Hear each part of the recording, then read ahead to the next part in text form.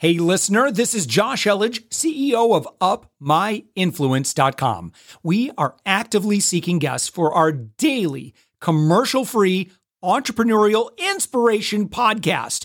If you know someone who is doing 6 to 8 figures in business, send them our way. Just go to UpMyInfluence.com/guest.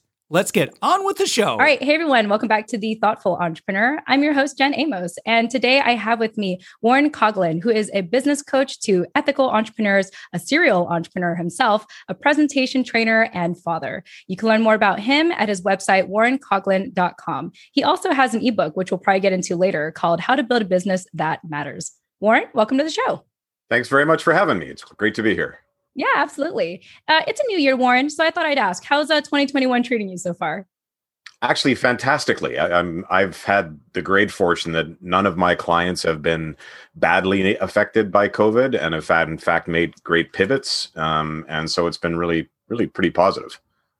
I'm glad to hear that. I feel fortunate to have been on the show since kind of mid 2020 in the middle of the pandemic, because, they say that you are who you surround yourself with, and to constantly talk to people who have talked about how they pivoted or how they continue to serve the marketplace despite the craziness of it all. It just gives me hope that there's a lot of good people out there just still trying to do good things and not just cave in or kind of like stay in their house hoping that the normal will come back, right? Right. Well, it's interesting. I was talking to somebody recently who said there is no new normal. It's just the new strange, because normal suggests that there's some predictability even in a new way. And where we are right now, there's just no predictability. So it's just the new abnormal. Yeah, I like that. The new strange, the new abnormal. I think I'm going to start using that moving forward. So thank you for whoever told you that, or you in discussion. Thank you for that discussion, because now I'm going to use that, because it's true. It's the new abnormal, because we really don't know what the future holds. Yet here we are. We are still alive and kicking, right? And it's that uncertainty that's what a lot of what I'm talking to people about these days now is, how do you actually make decisions in the face of uncertainty? Because that's the world we are in now. There isn't this new normal. Nobody knows whether the vaccines are going to work, whether they're not going to work, whether people are going to buy stuff or whether they're going to buy experiences. Like, there's just so many unknowns. And how do you wind up making decisions in the face of probabilities and uncertainties? Yeah, let's talk about that word uncertainty, considering how that is the theme of, since 2020, really. But before I get there, let's backtrack. You have been coaching since 2002. So that's just incredible. First of all, congratulations. That's a long time to be in business. And I'm curious to know, when did you start to notice that maybe this theme of uncertainty really started to take place? Because I do think that uncertainty is kind of a common theme amongst entrepreneurs anyway. But when did you start to really see, like, okay, we really got to hone in with this kind of theme of uncertainty and embracing it? Well, I mean, candidly, pretty much my whole career. I mean, I'm a recovering lawyer. I practiced, litigation. So there's always uncertainty there. I've been through 4 economic downturns. I'm a bit of an old fart, I guess. And so uncertainty has always been baked into everything that I've been involved in. I was involved in the new media industry when it first started, then the dot bust, then the financial crisis. So pretty much everybody I've worked with, uncertainty has been one of the principles that you got to bake into your decision-making and planning. And I think what's happened to a lot of younger entrepreneurs is the last 10 years have basically been a, gradual, but pretty much straight uphill. And, as Bill Gates says, success is a lousy teacher, right? Where the calm seas make for bad sailors. And so when you haven't had the bumps in the road, you tend to think that things are going to continue the way they always have. And so when something like COVID comes up, it can sort of throw you off because you haven't anticipated it. And when COVID first hit, actually, I was doing a ton of seminars and webinars and podcasts all about how to manage in a downturn, because so many people had just never been there before. And there are some practices that can get you through it, right? But if you've just sort of assumed that things are going to be fine, it can get you into some trouble. Yeah, definitely. For everyone that is experiencing a downturn for the first time and they feel like it's the end of the world, you must be chuckling when when you see that. Well, kind of, yeah. I mean, that's not to belittle it. I mean, this was a pretty unprecedented collapse in demand for a lot of businesses. But there are things that you can do. I mean, I always tell people, like, basically, plan your business knowing that every 7 to 10 years, there's going to be a downturn. Mm-hmm. And you just have to know that's going to be the case. And if you are aware of that, this run was relatively long, but it was a disease that knocked it off. But something is always going to happen. Yeah. Yeah. And so if you're building the planning for that, then that's what, so uncertainty, it's interesting, right? So there's certainty in uncertainty. Mm-hmm. Mm-hmm. And I sometimes use the metaphor of a poker game. Poker isn't pure gambling the way you normally think of gambling, because a rookie poker player can beat a pro in a given hand, but the pro is always going to win the game over a rookie. Mm-hmm. Which means there's skill involved in making decisions in an uncertain environment. Mm-hmm. And business is the same way. There's skills that you can learn that help you mitigate risk and take advantage of opportunities in an uncertain environment. And when you kind of get the discipline of doing that, then circumstances like what we went through aren't quite so daunting. Yeah, absolutely. And if entrepreneurs have people like you to coach them, I think it eases that uncertainty. Well, speaking with some self-interest, yeah, I like to think so. Yeah, it's your episode, so I want to make it about you. But so Warren, as I mentioned here, you are a business coach to ethical entrepreneurs, and I actually find that as an interesting description, because often people say, "Oh, I coach entrepreneurs," but tell us, what does it mean to be an ethical entrepreneur for you? Well, so it's interesting. I grew up in the heyday of the Edmonton Oilers, when Wayne Gretzky was around, and then now you've got Steph Curry and people like that, and always like the greats never cheat. Right? Because their skills are so high that they never have to. Mm-hmm. Business has within it a lot of pressure. And sometimes people compromise their values to compensate for the fact that they don't have the skills to drive through things. Mm-hmm. I foundationally believe, and pretty much everything I've done in my life has kind of been driven by this. Mm-hmm. I fundamentally believe that entrepreneurship is one of the most positive forces for positive social change. And people who embrace that as a value are the people who are going to really make a difference through their businesses. There's you could argue that there's sort of a vacuum in moral leadership right now, in politics and in a lot of other environments. And so where do people look to for their moral guidance? And they look to the workplace, because that's where they get their signals about what behaviors are appropriate and which behaviors aren't. And so, when I say ethical entrepreneurs, I kind of coined the term a while ago, philanthropreneur, which means a business that wants to make money while making the world a bit of a better place. And you do that by being values driven. So it's not about preaching a particular ethical framework. It's more saying, run your business according to your core values, lead with values. And when you do that, you will attract to you great people. You'll attract to you customers who align with those values. You'll probably grow because people are going to trust you because you're values driven. You're going to have loyal team members, and you're just going to enjoy your life better because at a really foundational psychological level, if you're dissonant or disconnected from your own values, it doesn't matter how much money you make, you're going to be miserable. Yeah. Whereas when you run your business aligned with your values, you can sleep at night and you'll feel great about what you do, which then just makes you more motivated, and your interactions with customers and staff are more authentic, and you just wind up being more successful. Yeah, for sure. I just feel like you can't really be an entrepreneur unless you have values, or at least your values, right? I know there's some people who are kind of what they call themselves the accidental entrepreneur, where they fall into it because they have to, and they have to sell something. But I think if you're looking for longevity in this type of space, you have to have core values. Well, so here's the cynical side of me. It is entirely possible to get rich and make a lot of money while being unethical and not being values driven. You absolutely can do that, but you won't be happy, and you won't command the respect of the people that you want to respect you. Yeah. Yeah. And so it's like, what's most important to you at the end of the day? I think if you want your kids to look up to you, your community to look up to you, to be able to sleep at night, to be able to be driven by values is a real point of distinction. Yeah. And I know one of your pride points for being a coach, Warren, is you love seeing people be happy and fulfilled in both their lives and their businesses. So, you're really looking for those people who can sleep well at night, knowing that they've done a good thing in their workplace and even in their home.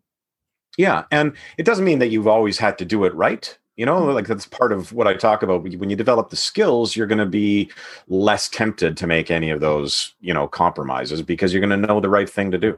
But everyone makes mistakes, but it's more that aspiration to want to live a life that way. Yeah, definitely. So I want to get into a couple examples here. You mentioned that, it's really about having those core values, leading with those values. Give us an example of some clients that you've worked with. You don't have to like name drop or anything, but clients where you've helped them go through that process of, really identifying their core values and therefore leading with it. Sure. So I got to tell you this story. I'm going to have to bleep something because I'm going to quote the client. So this was a great story because this client, they're really successful firm. They're about $45 million at the time. They're now about 80. And they're a partnership team that leads the thing. And one of the partners really wanted to get into this whole values thing. And so I started introducing it. And the other partner kind of looked at me and he went, "This is effing bull beep." Oh boy. Right. And he went, "I'm not doing this." And so, we didn't, but she worked on him for a while. About 9 months later, we actually got into it. Mm-hmm. They have done unbelievably great work with their values and their culture. They are now, so they've almost doubled their revenue. Wow. They have been named best place to work in their category for 5 years running. And that guy who was so opposed to it, he now in public talks will say, "Culture, it's everything." Wow. I love it. Totally transformed their business. I had another client who he was kind of lost. He just wasn't motivated anymore. He was in debt to the tax man. His culture wasn't great. And we did just really intensive work combining strategy and culture. Yeah. He wound up getting a second tier of management that he could trust.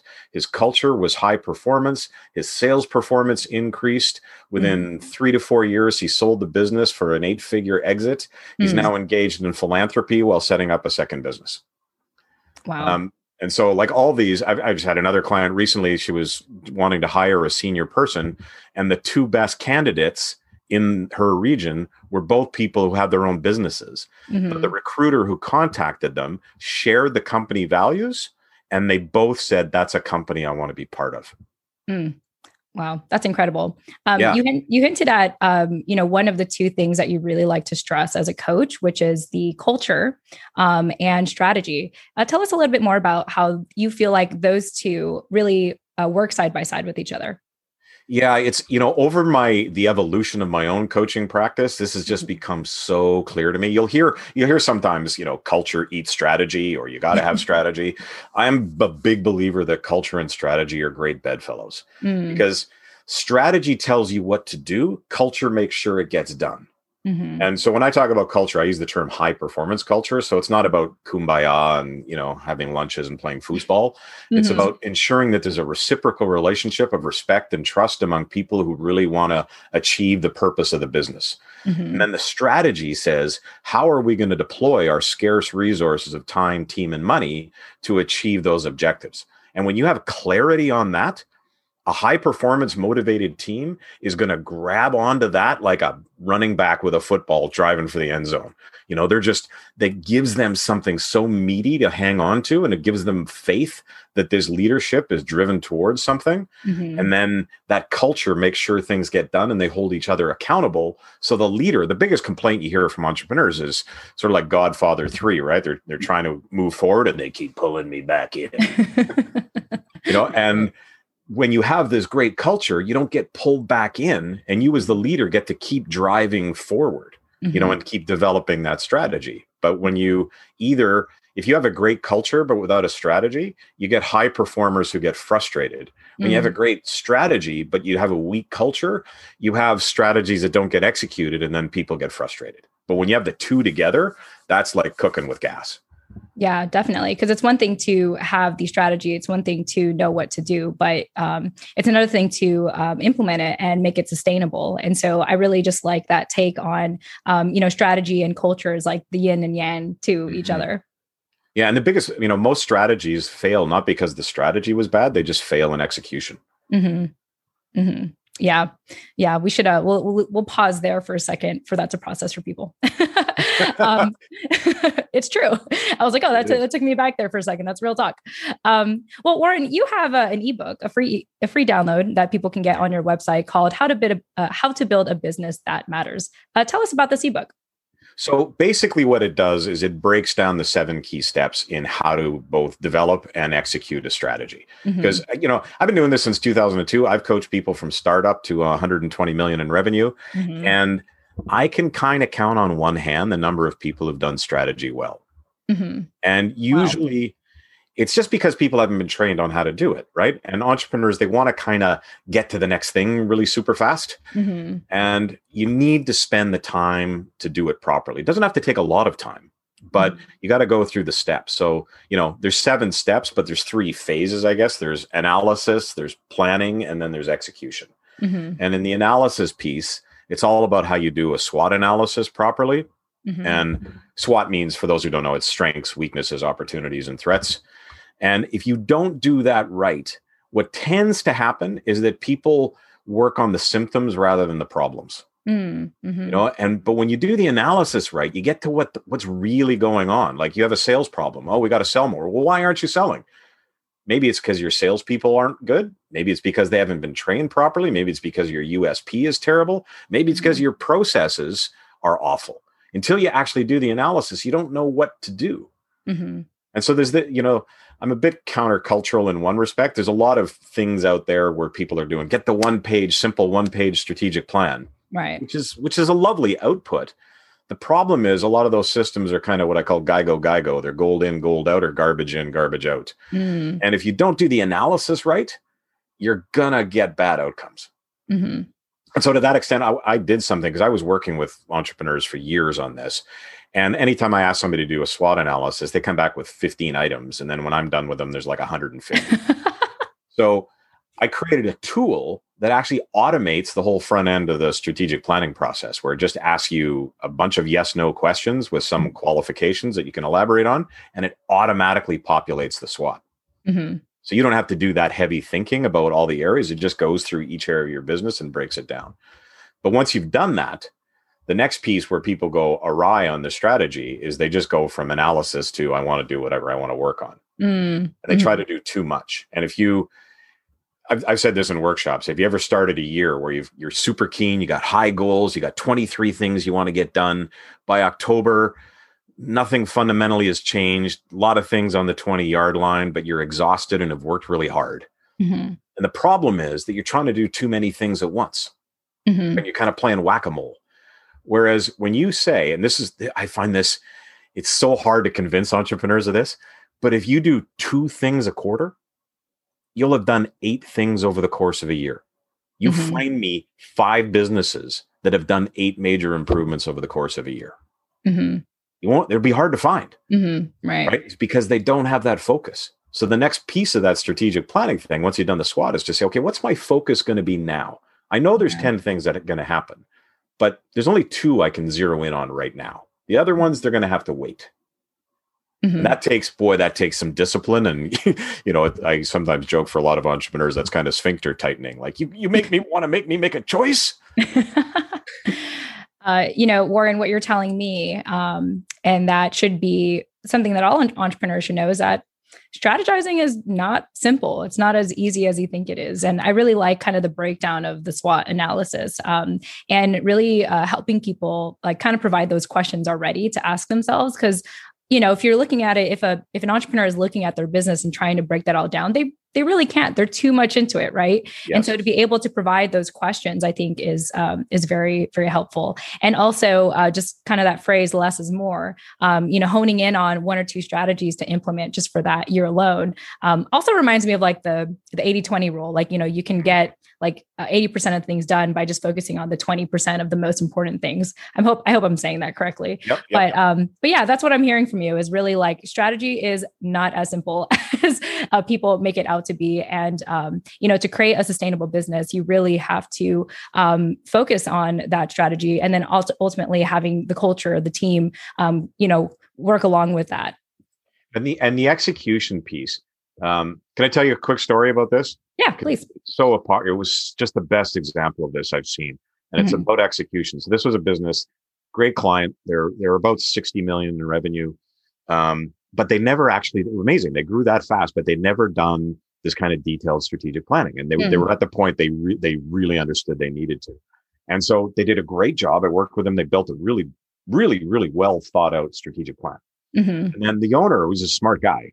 And he said, Warren, I want you to sit in on our first few implementation meetings, as the executive team. And so the first meeting I sat in on, and within 5 minutes, one of the things you do in execution is you have to update the plan every week to make sure that everybody's accountable for what they're supposed to do. So this one person, the second in command of the company, comes in and didn't update the plan, started talking about something that wasn't even on the plan. Everybody started engaging with her on this thing that wasn't on the plan. And then at the end of the meeting, the owner sort of looked at me and he goes, so Warren, how did we do? And I said, well, as of this moment, your plan is dead. And they all, their mouths open. They went, what are you talking about? I said, second in command in this company pooched the plan, didn't have anything to do with it. Everybody bought in, didn't hold her accountable to it, allowed her to take it into a whole other direction. Now, as of this moment, everybody has permission to do whatever they want that's not on the plan. And the room got awful quiet. I can imagine. But they sort of got it then, right? And that's where execution, like people don't fail in execution because they're not sincere or because they don't care or anything like that. It's just because this thing comes up that seems important in the moment. And that becomes what you talk about, and you don't reference the plan anymore.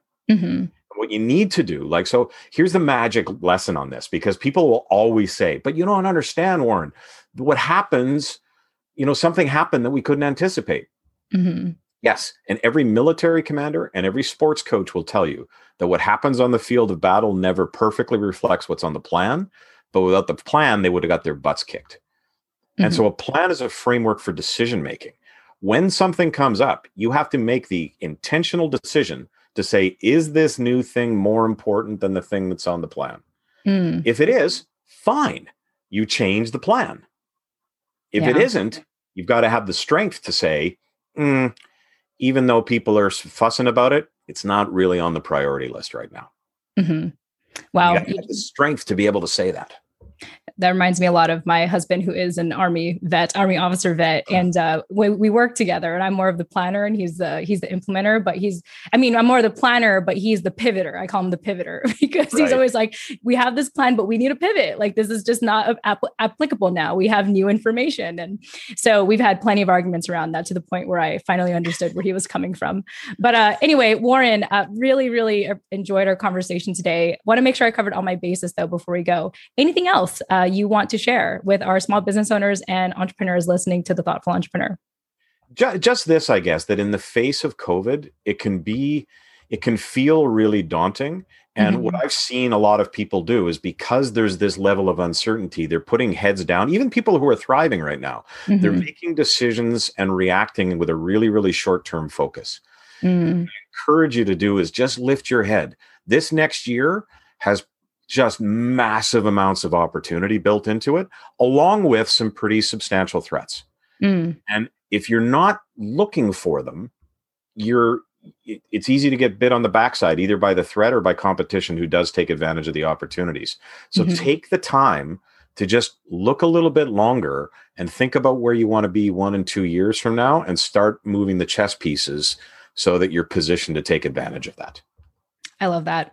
Warren, on that note, Warren, thank you. It's been such a pleasure. Thank you very much for having me. It's great talking to you. I really enjoyed our conversation today. And again, to our listeners, this is Warren Coughlin, who is a business coach of ethical entrepreneurs, a serial entrepreneur himself, presentation trainer, and father. You can learn more about him and all the good things he's doing. Also download that ebook for free, which is called, wait, give me one second, which is called How to Build a Business That Matters, at his website, warrencoughlin.com. Thank you all so much for joining us, and we'll chat with you in the next episode. Tune in next time. Thanks for listening to The Thoughtful Entrepreneur Show. If you are a thoughtful business owner or professional who would like to be on this daily program, please visit upmyinfluence.com/guest. Now, if you've got something out of this interview, would you share this episode on social media? Just do a quick screenshot with your phone and text it to a friend, or post it on the socials. Now, if you do that, tag us with the hashtag UpMyInfluence. Each month, we scour Twitter, LinkedIn, Facebook, and Instagram. We pick one winner from each platform, and you get crowned king or queen of that social media. Now, what do you win? We're going to promote you and your business to over 120,000 social media fans, totally free. Now, can you also hook us up? Now, in your podcast player right now, please give us a thumbs up or a rating and review. We promise to read it all and take action. We believe that every person has a message that can positively impact the world. Your feedback helps us fulfill that mission. And while you're at it, hit that subscribe button. You know why? Tomorrow, that's right, 7 days a week, you are going to be inspired and motivated to succeed. 15 minutes a day. Now, my name's Josh Elledge. Let's connect on the socials. You'll find all the stuff we're doing at upmyinfluence.com. Now, thanks for listening, and thank you for being a part of the Thoughtful Entrepreneur Movement.